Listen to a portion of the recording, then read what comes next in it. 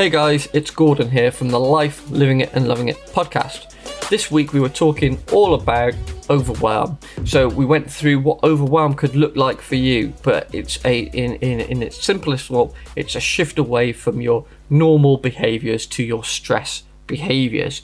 If you've done the DISC assessment, you'll understand what that means. If you haven't, go and check out the website and get that booked in.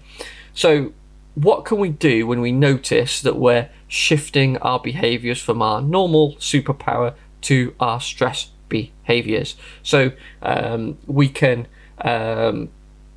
take a step back. This is what I do. Take a step back and evaluate what's going on and try and get yourself back to the usual habits, your core routines that you have to remove that stress, to remove that overwhelm. And once you've got those back consistent, once you're doing those repeatedly, you're feeling good about that, then you can start building on that. Quite often overwhelm and stress is because we've got too much on our plates, and it's natural, we all do that. It happens to all of us, so don't be worried about that. The thing is to do is try and catch it as soon as possible so we can come back to our normal behaviors, our natural superpowers, and start operating towards that life that we love again.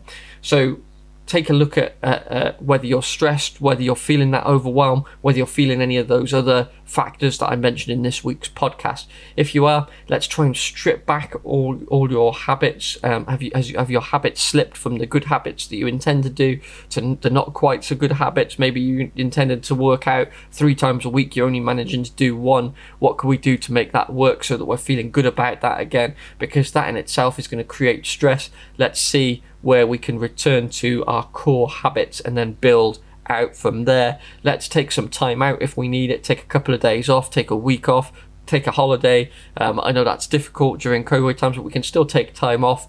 We can spend some time at home with our families, and things are now starting to open back up, so we can have UK staycations, etc. So maybe it's time to do something like that. Let's try and reduce this overwhelm. Let's try and reduce the stress as much as possible and return to that life we love. I'll see you all next week.